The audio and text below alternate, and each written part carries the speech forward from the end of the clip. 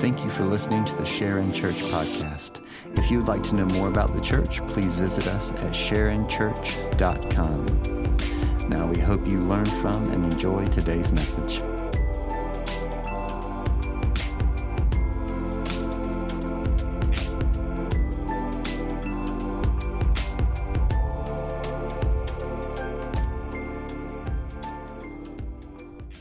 If you would, go and grab your Bibles, turn to Exodus chapter 31. We continue in worship now through the study of God's Word. Exodus chapter 31, we're continuing our study through the book of Exodus, and we're getting there. At this point now, we're still up on the mountain with Moses at Mount Sinai. God is speaking to him. Moses is in a cloud with him and God alone. Elders are just outside, and then people down at the base of the mountain doing what they do. We'll learn more about that in a couple weeks, what they're doing while Moses is up here. But that should be exciting for us. These next 2 weeks, or the last 2 weeks, we'll study Moses being on top of the mountain at this point. So we're getting close to him being up there for 40 days and 40 nights. And that should sound familiar to you. More on that later. But this is the journey for us. And so this morning, what I want to do is I want to include you a bit here at the beginning. And then I want to read through verses 1 through 11. Then I want to back us up and give us a theology from Scripture. And then I want us to see where the Israelites have a misplaced theology, and maybe where we do as well, and then get us into some application. What do we do with what it is that we've learned here this morning? So what I want to know first of all is, what was your first job? Shout it out. This is the extrovert's dream. You get to participate. What was your first job? Tell us your first job. Dog watcher? Washer. You washed the dogs. Okay, good. What else? Delivery person. Car wash? Fast food. Walmart. Lifeguard. Watermelon.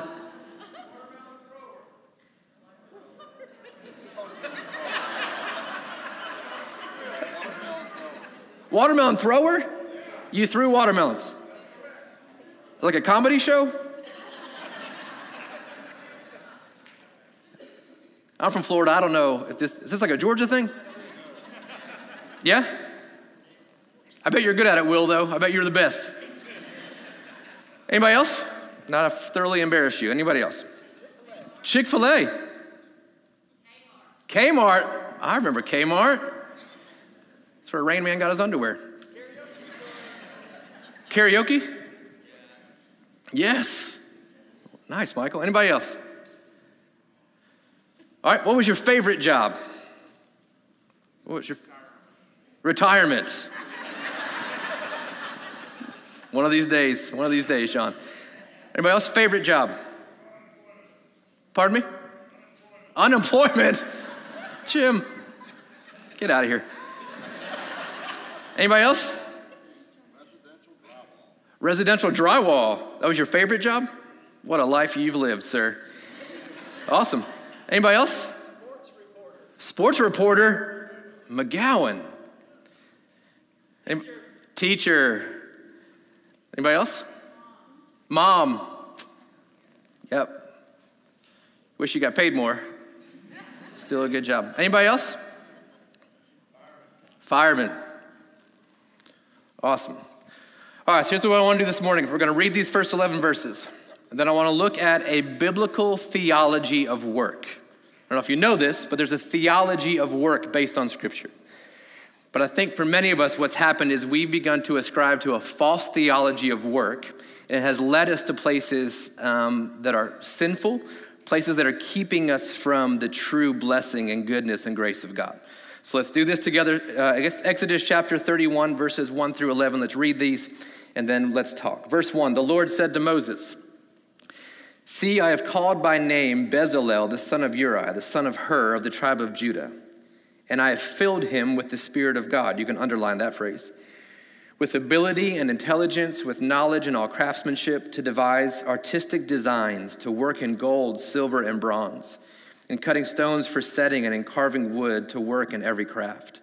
And behold, I have appointed with him Oholiab, the son of Ahisamach, of the tribe of Dan. And I have given to all able men ability, that they may make all that I have commanded you." And what have he commanded them to make? the tent of meeting, the ark of the testimony, and the mercy seat that is on it, and all the furnishings of the tent, the table and its utensils, and the pure lampstand with all its utensils, the altar of incense, and the altar of burnt offering with all its utensils, and the basin and its stand, and the finely worked garments, the holy garments for Aaron, the priest, and the garments of his sons for their service as priests, and the anointing oil and the fragrant incense for the holy place, according to all that I have commanded you, they shall do. So God's on the mountain speaking to Moses, and God has given Moses the blueprint. He showed him everything of the tabernacle, which is just a tent, a dwelling place for God among his people. They've been set free from slavery in Egypt on their way to the promised land, and God is making it known that he is dwelling and wants to dwell among his people. But God knows Moses enough to know that Moses is not the one to build the tabernacle. He might be the one to lead the people, but he's not one to build the tabernacle. Do you have friends like that? You would never ask them to build anything. They're good at other things, but that you would never ask them to. You have a family member who you would never ask to bake the cake for your birthday. Do you have friends like that? God knows I've set Moses apart for a particular work, but the work of Moses is not this work. I have other people that I've set aside for this work. So we'll get to that here in a second. The Bible gives us a theology of work. And as Christians, we need to know this theology because all of our lives is centered around this. It's the way that we live our lives based on work and occupation. And so let's go back to Genesis chapter 2. The Bible, creation is as it should be. The Bible uses the word, it is good. Good to a Hebrew means it's perfect, it's whole, it's complete, it's lacking nothing. And in Genesis chapter 2, verse 15, we read, the Lord God took the man, that's Adam, and placed him in the Garden of Eden to work it and keep it. Some of your translations say to cultivate it and to keep it.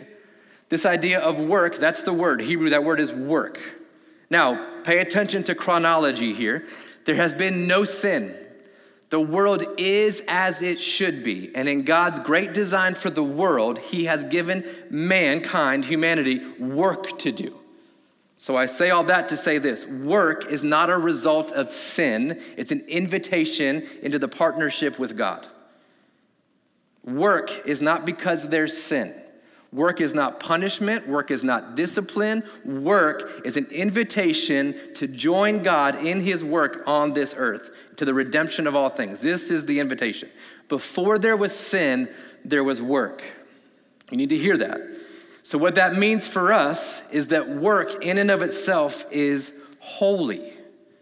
It's a sacred thing that we do. When you and I work, that is holy. It's sacred. It's set apart. It's how we fulfilled our role of humanity on the earth. It's crucial for us as Christians to understand that work is not because we've sinned. Work is because God is good. He's invited us into it. Now, from this point forward, Adam and Eve fall into sin. They take from the tree of the knowledge of good and evil, which God told them not to, and their relationship with God is fractured.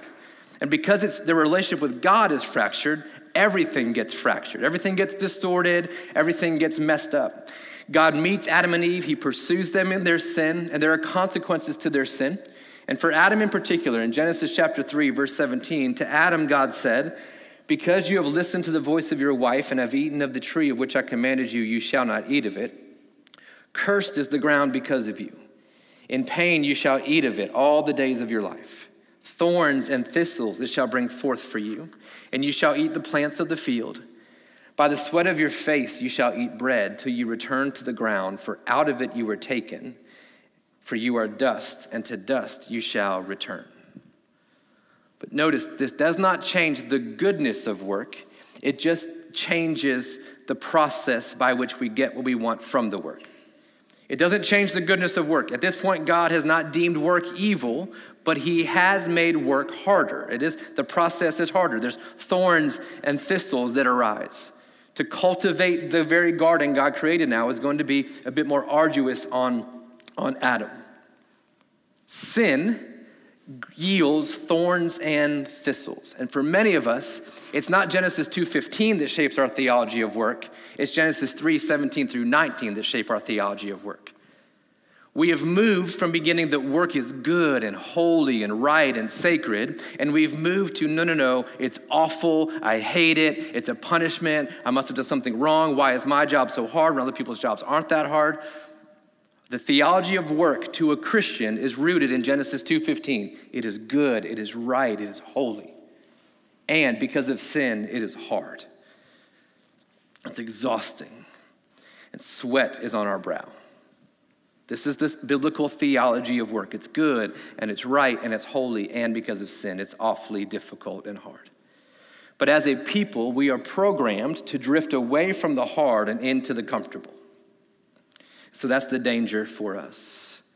Now, the Israelites had their own theology of work, and it was shaped, like yours and like mine, from previous employers.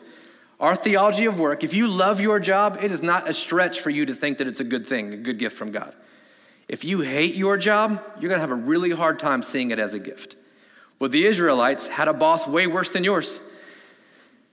Their theology of work was shaped by their time in Egypt.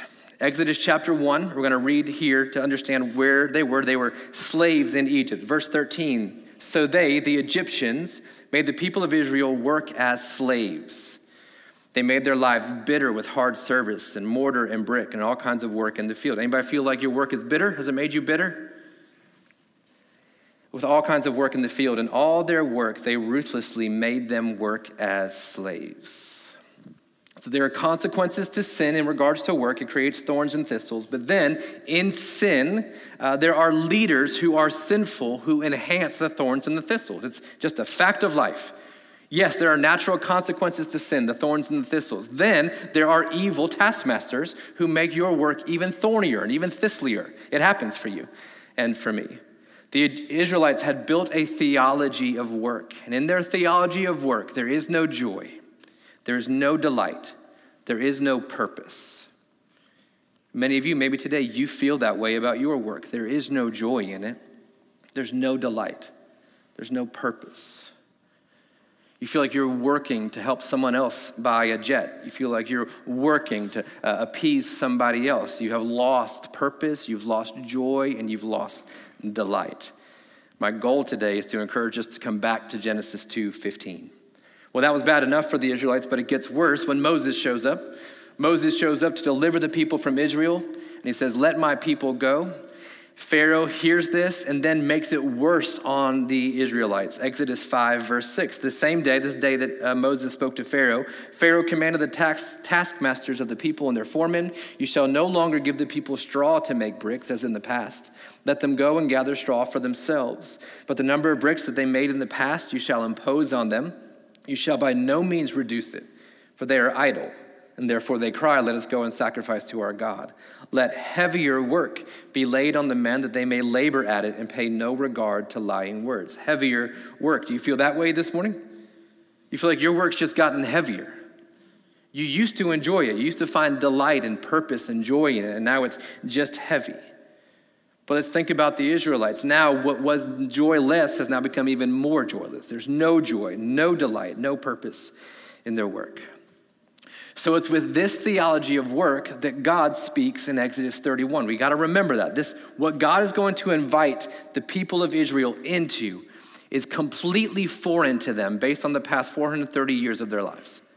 This idea that God might actually call us into work, and not just call us into work, but has equipped us for that work, is completely foreign. The idea that you might actually find joy and delight in your work, the idea that work is holy, it's set apart, is completely foreign to the Israelites. I would imagine for some of us, it's foreign to us as well. So in Exodus 31, when God speaks, he's speaking to these men and women with a broken theology of work. So let's go back into 31 with this idea. God has a theology of work. It's good, it's right, it's partnering with him for the flourishing of the world, but it's been broken by sin. And then it's been increasingly broken by sinful leaders. Look at Exodus 31 again, verse 1. The Lord said to Moses, see, I have called by name Bezalel.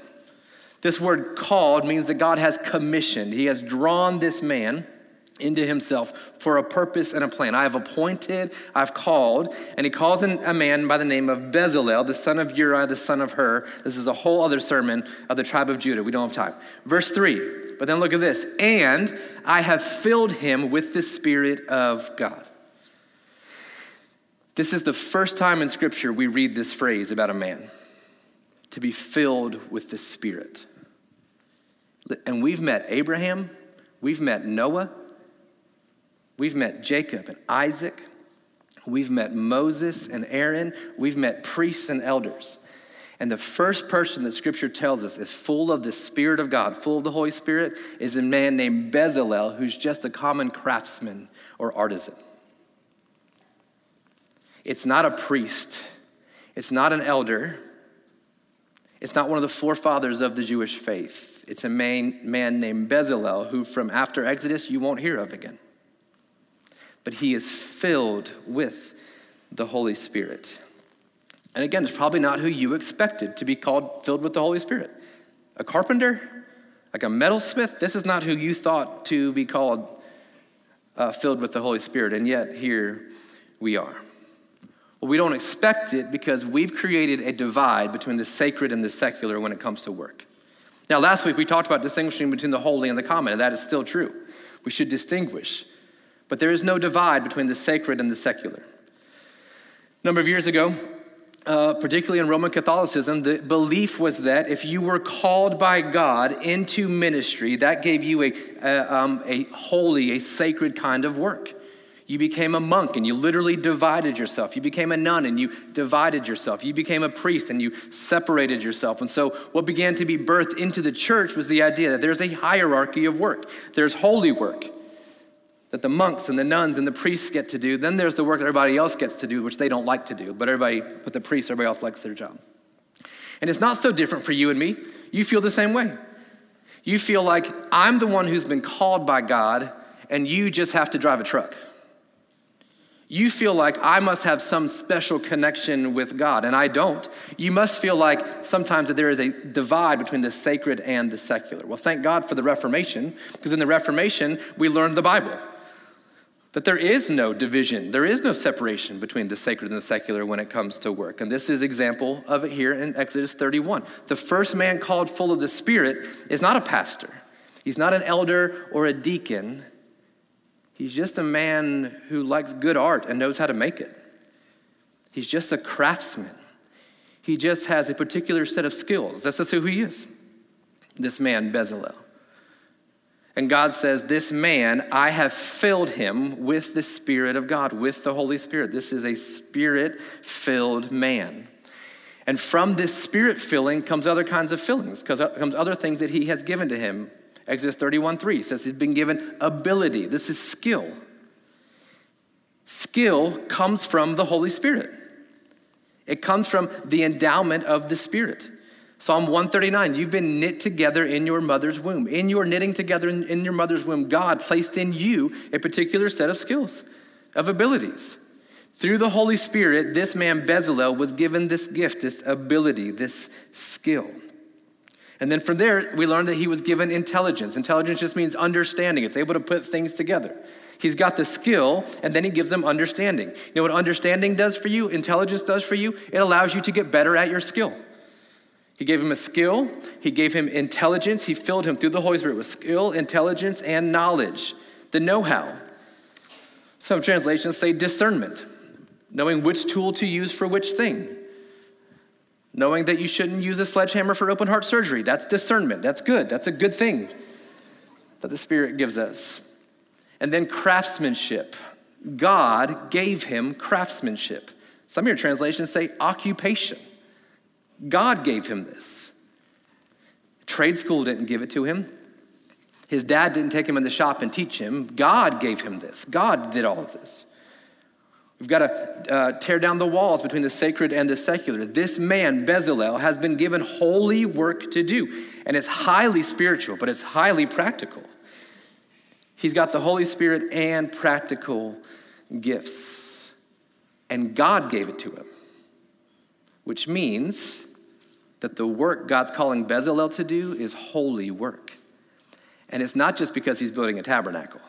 This work was holy long before God gave the blueprints of the tabernacle. It's holy because God gave it to him.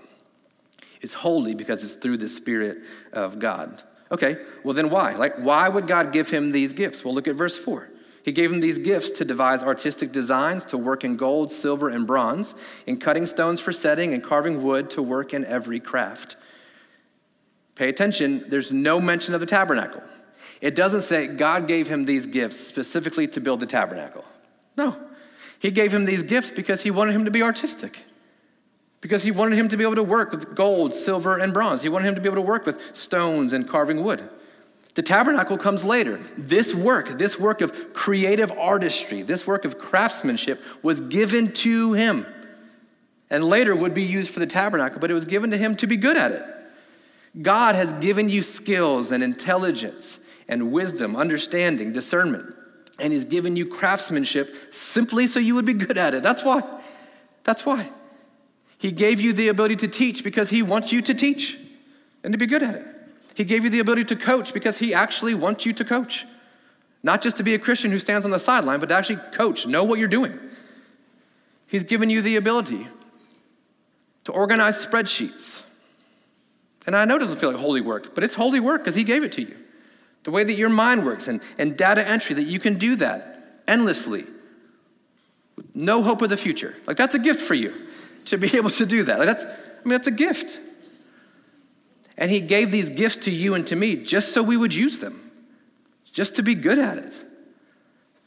He's given us gifts and intelligence and discernment and craftsmanship simply to be good at it. And he gave Bezalel these gifts before there was ever a tabernacle to build. So let's use our sanctified imagination. Let's think about Bezalel in Egypt. For Bezalel in Egypt from 9 to 5, he's trying to find straw to mix in with the mixture to make bricks for Pharaoh to build his storehouses. Doesn't necessarily fit within his skill set, does it? So you have to imagine he's just getting through the 9 to 5, and then he gets home, and he's got a little makeshift tent shop in the back where he goes and he works with all the metals and wood and stone. And he loves it. Like, he feels at home there. He feels like this is where God is for him. This is where it feels like wholeness and completion. And so sure, he does the 9 to 5, but he can't wait to get back home and get in his shop. You feel that way? Like, there's a thing that even in Egypt he learned to do. And then what happened for him in Egypt was, none of the Israelites knew how to do it, so he befriended an Egyptian. And maybe there was an Egyptian who knew how to do these things, and Bezalel was nice enough and they had common interests, so he kind of taught him how to do even more work. With no tabernacle in mind, God is giving Bezalel a heart and a passion and the giftedness for this. Because it's holy. Because it's the right theology of work. It's how we partner with God to bring beauty into the world. And then verse 9, God continues, "Behold, I've appointed Oholiab, the son of Ahisamach of the tribe of Dan." Dan is a very insignificant tribe. It's not a big deal. But this is what God does. He pulls people from there. Now he gives them a partner. But then look at this in verse 6. "And I have given to all able men ability." What this tells us is what God has done is he's given able men their initial ability. But then what we learn here is God has increased their ability through the Spirit.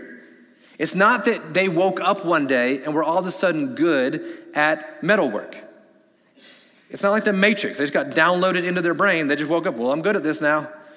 No, what happened was, while God was knitting them together in their mother's womb, God gave them gifts. God gave them abilities and understanding and intelligence and discernment. And God gave them craftsmanship. So probably, if you look back over their lives, they were always playing with wood and metal work. They were always doing it. If you look back over their lives, this is what they did. And then the Spirit shows up. They give their lives to God in the gospel, and the Spirit shows up, and the Spirit increases what it is that they are doing. This is true for you and for me as well. There are gifts God has given us in our mother's womb. And then when you give your life to Jesus, and the Holy Spirit takes up residence in your heart, the role of the Spirit is not to do away with those gifts, but to amplify them. And so before you knew Jesus, you were a good engineer. You didn't need the Spirit for that. You just needed your brain. But you know where that came from? God. And so then when it was time to light that flame and the fire of the Spirit burned within you, now there's like a divine understanding of engineering. Now there's some purpose behind it. There's some glory behind it. This is what's happening here. He gave able men ability. He increased their purpose. But why? Well, then he tells us at the end of verse 6, that they may make all that I have commanded you, not to spend on your own passions or on your own desires, not to get wealthy, not to get famous, that they might build what God has called them to build everything. Now, listen to this. This is crazy. To build the Holy of Holies, you'd have to be inside the Holy of Holies, yes? But they're not priests. Yet God has called these common men to build the very sacred holy thing that God is designing and building. They built the brazen altars. Every time they offered a sacrifice, they were the ones who built that. These are the men, the common men who have been given gifts and abilities. So I say that to say this: work is holy. All work that we do is holy work when it's given to us by the Spirit of God. And if you're a Christian, the Spirit of God lives in you, which means everything you do is holy. Every work, every creative thing that you do, the way that you write songs, the way that you paint, the way that you coach your kids' flag football team, all of that, it's holy work. It's all holy. This is what makes your work holy, is that the Spirit of God is within you and you have been set apart. You are holy. So then the question is, what does holy work actually look like? Well, we have an example here in Exodus chapter 1. Remember, Pharaoh has found out that the Israelites are growing in number, and he's nervous about it. So he issues a decree. This is Exodus chapter 1, verse 15. The king of Egypt, the Pharaoh, said to the Hebrew midwives, one of whom was named Shiphrah and the other Puah, when you serve as midwife to the Hebrew women and see them on the birth stool, if it is a son, you shall kill him. But if it's a daughter, she shall live. But the midwives feared God and did not do as the king of Egypt commanded them, but let the male children live. The Hebrew midwives understood that their work was holy. Bringing life into the world sounds like a very godlike thing, doesn't it? They understood their role is a holy role. So then, to have evil try to interact with the holy, they distinguish between the holy and the common and say, no, what we do is holy work. It is not holy work to end the life of a baby in the womb. That's not holy work. Holy work is to bring life. This is holy work. And so there's a moment. If you believe that your work is holy, you're going to be asked to compromise. And if you just view your job as a 9-to-5 or just a way to get through and to pay your bills and send your kids to college, you won't have the discernment to know, no, that's not holy work. I do holy work. And so you compromise. Because a poor theology of work will lead you to compromise at your work. But these Hebrew midwives understood, no, what we do is holy. It's partnering with God. It's working and cultivating. It's filling. This is what we are supposed to be doing. So it continues in verse 18. The king of Egypt called the midwives and said to them, why have you done this? Let the male children live. And the midwives said to Pharaoh, because the Hebrew women are not like the Egyptian women, for they are vigorous and give birth before the midwife comes to them. So look at this blessing. So God dealt well with the midwives. Why? Because their work was holy and they knew it. And the people multiplied and grew very, very strong. If we're going to live under the theology that our work is holy, it will cause us to make some decisions sometimes. And that might mean you can't work for that boss. And that might mean you can't work for that company. And I can't discern that for you. You have to discern that for yourself through the power of the Holy Spirit. But all work that we do is holy. When we are convinced of that theology, it changes things for us. Well, that's great for the midwives, right? Like they made the right decision and they seem like good people, and so they got the blessing of God. But what about the rest of us who we understand that we've really messed some stuff up? And we're broken and we're sinful, and so the way that we view our work now is, well, it's just what I have to do now because I screwed everything else up before. Maybe you feel like your job is the consequence for sinful behavior in the past. Maybe you feel like, I was going to pursue this track, this education, but this happened in college and I dropped out, so now I'm just kind of stuck doing this low-level job. Like, I feel like I've been sentenced to thorns and thistles the rest of my life. And I can talk about joy and delight all day long, but for you, what you feel like is, no, that's like, yeah, for the good people, they can have that. But for me, I'll just do this until I go to heaven, and then there maybe it'll be different there. The problem is, that's not what the Bible teaches. Are there consequences to sin? Yes. But there's also the grace and restoration of Jesus Christ. So maybe you feel like, I'm just in this because I'm being punished. I would argue, no, you're not. And I think Moses would argue the same thing. Moses grew up in Egypt as a Hebrew, grew up in the house of Pharaoh, had royalty, had power. ends up murdering someone. He murders an Egyptian. And then he runs to the desert, to the wilderness. And while he's there, he finds his thorns and thistles. While he's there, he finds it. Exodus chapter 3, verse 1. Now Moses was keeping the flock of his father-in-law, Jethro, the priest of Midian. I don't know what kinds of thorns and thistles you think you have, but would you work for your father-in-law? That sounds thorny, doesn't it? We're going to talk thorns and thistles. Let's talk about that. And then we read later, he's on the backside of the mountain. You know, you put on the backside of the mountain, terrible shepherds. That's who you put on the backside of the mountain, with terrible sheep.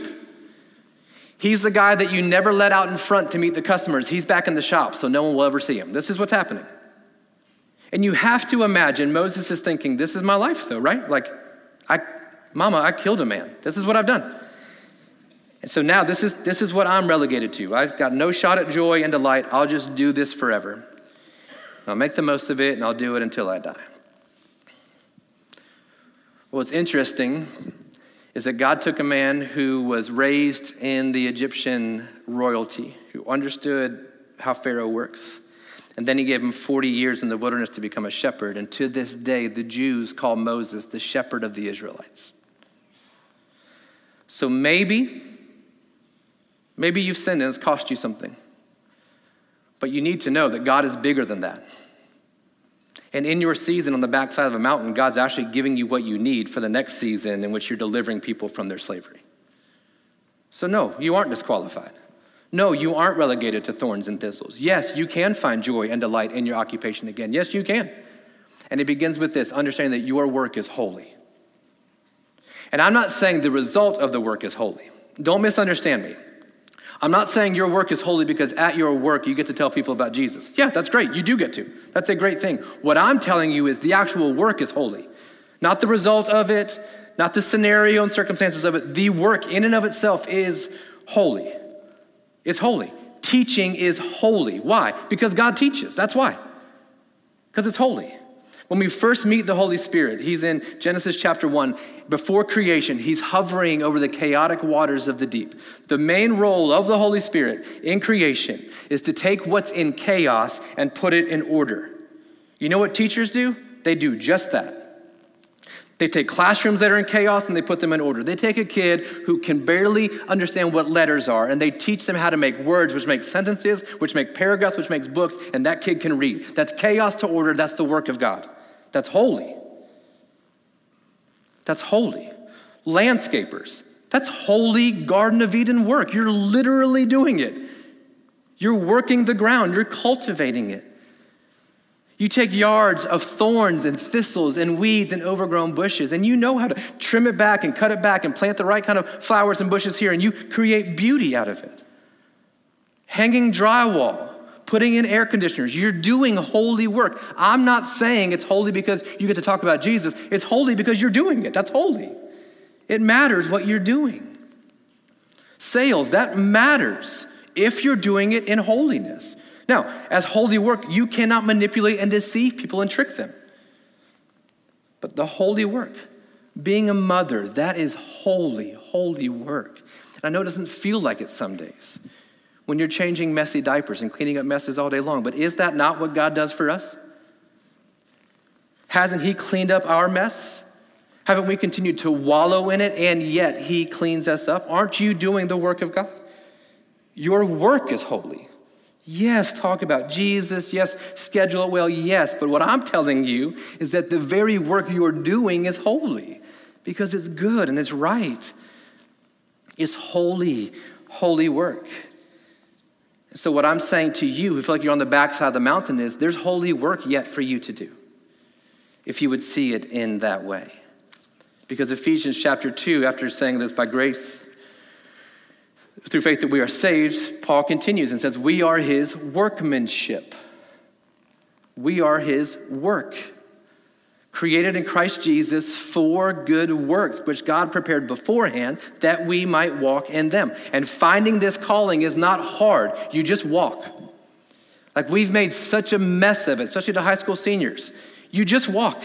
You just take one step in front of the other, and this God who loves you, has created your world and your life, will lead you right into it because he's created good works for you to do. He created good works and said, hey, I need a Oholiab. I need a Bezalel. Let me create him. And so because he knew he was building a tabernacle, he needed men like this. So then he created this man in his mother's womb, gave him the skills and instincts and intelligence to be able to do it, helped him develop it over time. And then when the time was right, he sent him forward to build the tabernacle. What I'm saying is there's holy work to be done now because there's holy work to be done tomorrow.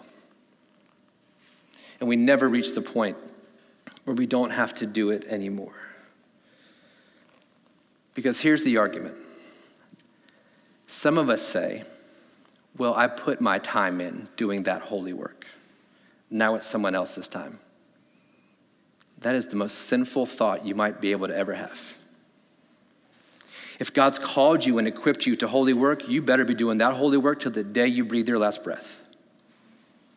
There is no retirement in the kingdom of God. Sure, you can change professions, but that thing he's put in you, oh, you better keep doing it.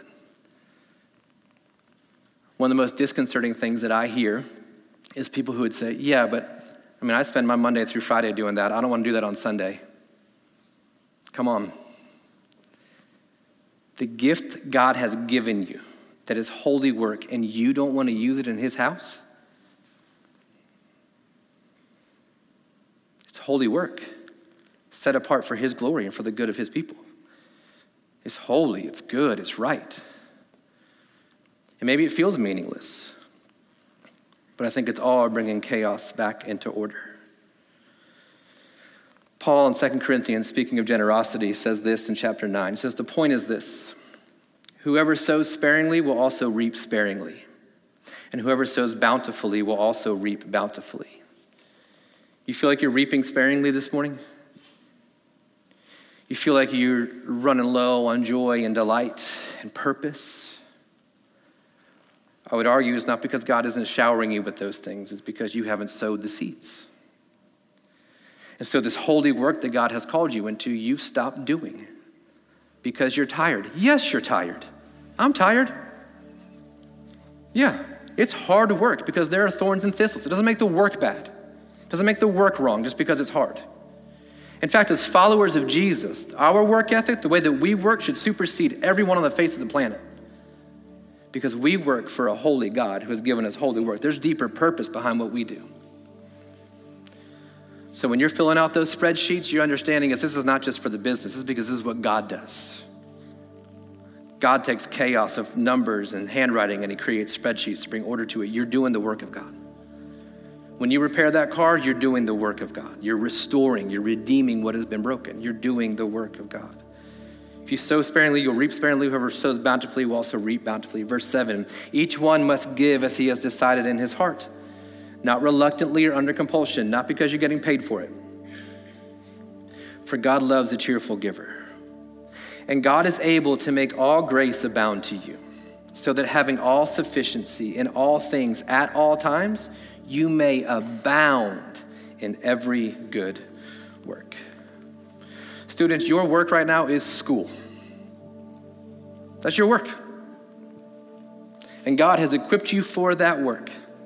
Yes, share Jesus with your friends. Yes, sit at table with kids who don't know Jesus, all those things. But more than that, the work of algebra is good work. I know you don't believe it. You'll never use it a day in your life. I'm just saying it's good work. It's good. Because even Jesus grew in wisdom and in stature. It's good work. Mom, Dad, it's good work what you're doing. Keep pressing on, keep leaning in. Because this tells us right here that the God of all grace will give us what we need, that we might abound in every good work. You might actually flourish in it. But as long as we have a poor theology of work, we're never going to find the abounding grace of God in him. And for some of us, what holds us back is, well, I just don't feel equipped to do it, don't feel good enough to do it. Who's giving you the gifts? God is. He can handle it. The great missionary Elizabeth Elliot says, if we wait until we are sure we shall do a thing purely and perfectly, we shall never accomplish the will of God on earth. God will handle the filling, you handle the working. There's a good and holy work God's called you to. And you won't find the abounding, bountiful grace of God sowing sparingly. Would you bow your heads and close your eyes, and let's just process and work through some of this together in all honesty and transparency this morning. It's the only shot we have, is to be honest about it. I wonder how many of us this morning, by a show of hands, would say, yeah, I haven't viewed my work as holy. It's just a thing that I feel like I have to do. And I'm angry and I'm tired, I'm frustrated, and I don't like it. Would you raise your hand and say, yeah, that's me today. It's hard. It's not holy. Yeah, praise the Lord for your honesty. What you're doing is holy. I wonder how many of us this morning would say, no, I do feel like it's holy, but what's happened is I've started to sow sparingly, and I'm feeling it. I'm feeling low on the joy and delight scale. Would you raise your hand and say, yeah, I feel like I've just been sowing sparingly. I know it's holy. I just feel like I haven't given it what I need to be giving it. Yeah, praise the Lord. So here's what we have to do as followers of Jesus. We're going to have to give all of ourselves to it. Like there's no backup plan. There's no other scenario. This is the work God's called us to in this moment. And if he's worthy of it all, then he's worthy of our effort, even through the thorns and the thistles. And there's probably some of us here today who we have no purpose in our work. Or the purpose that we have wanes from time to time. It's paying my bills, it's getting me on vacation, it's making me feel like I'm making a difference in the world. All those things are fine. But they will wane, and you will lose sight of it. And maybe it's because you haven't yet been made holy by the finished work of Jesus, who will give you every good gift for the work that he's called you to. So maybe what you need to do is actually give your heart to Jesus. You need to surrender all that you are. Name him Lord of your life. Believe that he's the one, he's the Messiah, he's the one who made a way for you to get back to God. You believe that he is who he says he is, and that you would live as if he's Lord of your life, which means if he's called you to build a tabernacle, you're able to build a tabernacle because you can look back and see where he's given you the gifts to do it. Father, thank you for your great and steadfast love for us. I thank you that in your great plan for the world, somehow and for some strange reason, even in perfection, you invited us into working and keeping it. And would you forgive us, God, for the times that we've treated work as punishment and not as partnership with you? And forgive us for the times that we've slacked off and we haven't worked hard and we haven't given all that we have to the thing you've called us to do. And for those of us this morning who need to be renewed into right thinking and right theology about work, God, I pray that you would do it in a real and a deep and a powerful way for us today. That even tomorrow, or Tuesday, whenever we go back to work, God, that we would on the drive-in have a holy view of what you've called us to do, that we might see your hand in it and see how we're partnering with you. And we'd see how you've gifted us for this very thing. That you give us the courage to go all in on it, that we might find bountiful blessing there. In Jesus' name, amen.